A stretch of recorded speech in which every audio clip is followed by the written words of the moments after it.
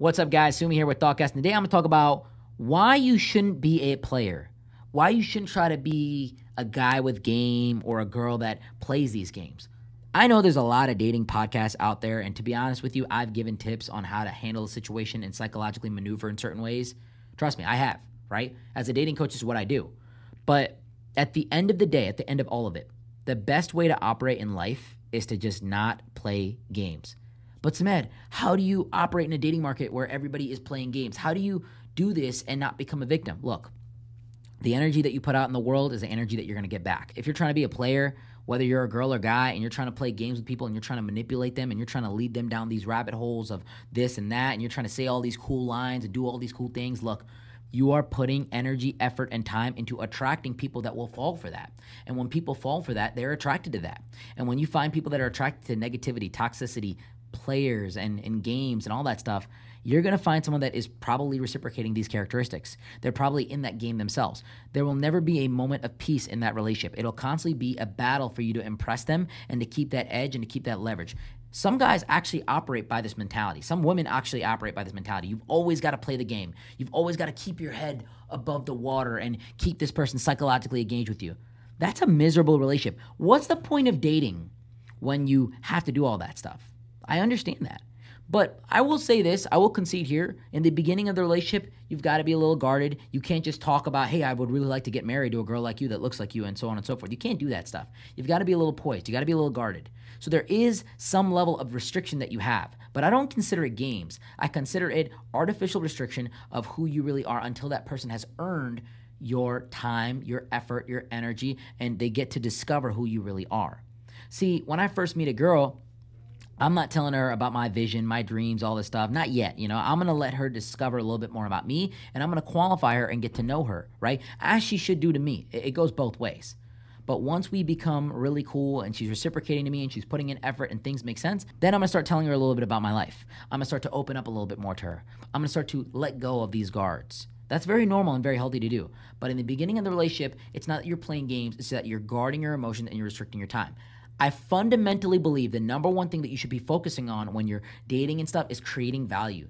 Do you look the best way? Do you smell good? Are you talking smoothly? Do you have a business to show for yourself? Do you have things in life that you have accomplished? I don't lead with game. I lead with status, authority, and accomplishments and value. That's what I lead with.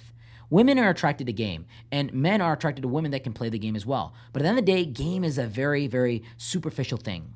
It's a very you don't have game with your wife. You don't spit game on her every day. That's not what happens in a real marriage and relationship. Game is a very introductory thing. You've got to be smooth, you've got to be suave, but instead of trying to play games with girls, I'm just straight up with them. And you know what happens? The girls that want me to play games and want me to be smooth, suave, and do all these wonderful things and say things in a certain way, they don't like me because I'm not like that. I'm just like, yeah, let's do this, let's do that. If she doesn't text me back in a reasonable period of time, if she's not transparent with me, if she's trying to get me to chase and play hard to get, look, it's cool. I want someone that's real. I want someone that's honest. And I'm going to keep searching for someone until I find that person. That should be the mindset that you have. A lot of girls I've dated in the beginning of my early 20s, they played games. I played games with them. I was smooth, suave, saying this, saying that, maybe another day. Yeah, I'll meet you out here and then I'll show up 15 minutes late. I would do all that stuff for sure. I would say things that I didn't really mean. I would compliment them in ways that kind of brought them down. Like I did all that stuff. Trust me, they weren't good relationships. They weren't relationships that I can look back and say, yeah, I was really fulfilled there. The girls might have been attractive for sure, but they weren't really good relationships. Over the years though, I've learned that if you're transparent, you're positive, you're leading with true honesty, you're going to, turn away a lot of immature girls because most women you meet are immature. Most guys that you meet that are very young are immature. But the ones that are mature, the ones that get it, the ones that are really tired of playing these games, they're going to be so refreshed by your authenticity.